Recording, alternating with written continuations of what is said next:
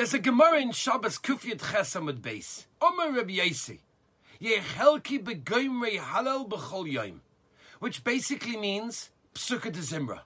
Chazal are telling us how important it is to almost finish halal on a daily basis. We have an opportunity to be Mishabeach the Rabbeinu Shalom every single day, and it's called Psukkah de Zimra. In fact, the Shulchan Aruch brings in Siman Nun Aleph Sirches that a person should say it slowly.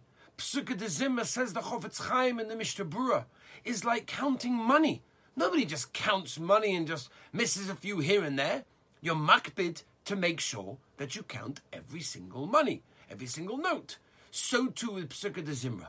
It's an opportunity, says the Gemara, to be Mishabech the Rabbeinu Shalom on a daily basis. And yet, sometimes what do? We run into shul and we miss half of it, and we have to skip half of it because we need to daven Tefillah Shemona Esra with the tzibur, which I hear.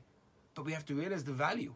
Rav Shimshon Pinkus said that when we skip Psukkah de Zimra, we're skipping the pipes that lead up to the Shemona Esra, that lead up to the main thing. Yes, you need to get to the main thing. You need to get to Kabbalah Malchus Shemayim, Kriya Shema, and Shemona Esra. But how do you get there? You need to take the right route. You need to be able to take the right pipes that lead you to the right place. And that's what Psukkah de Zimra does. Psukkah de Zimra is an opportunity to express our Koros HaTov, to Meshabeach the Rabbeinu Shalom. Don't lose out on that opportunity. And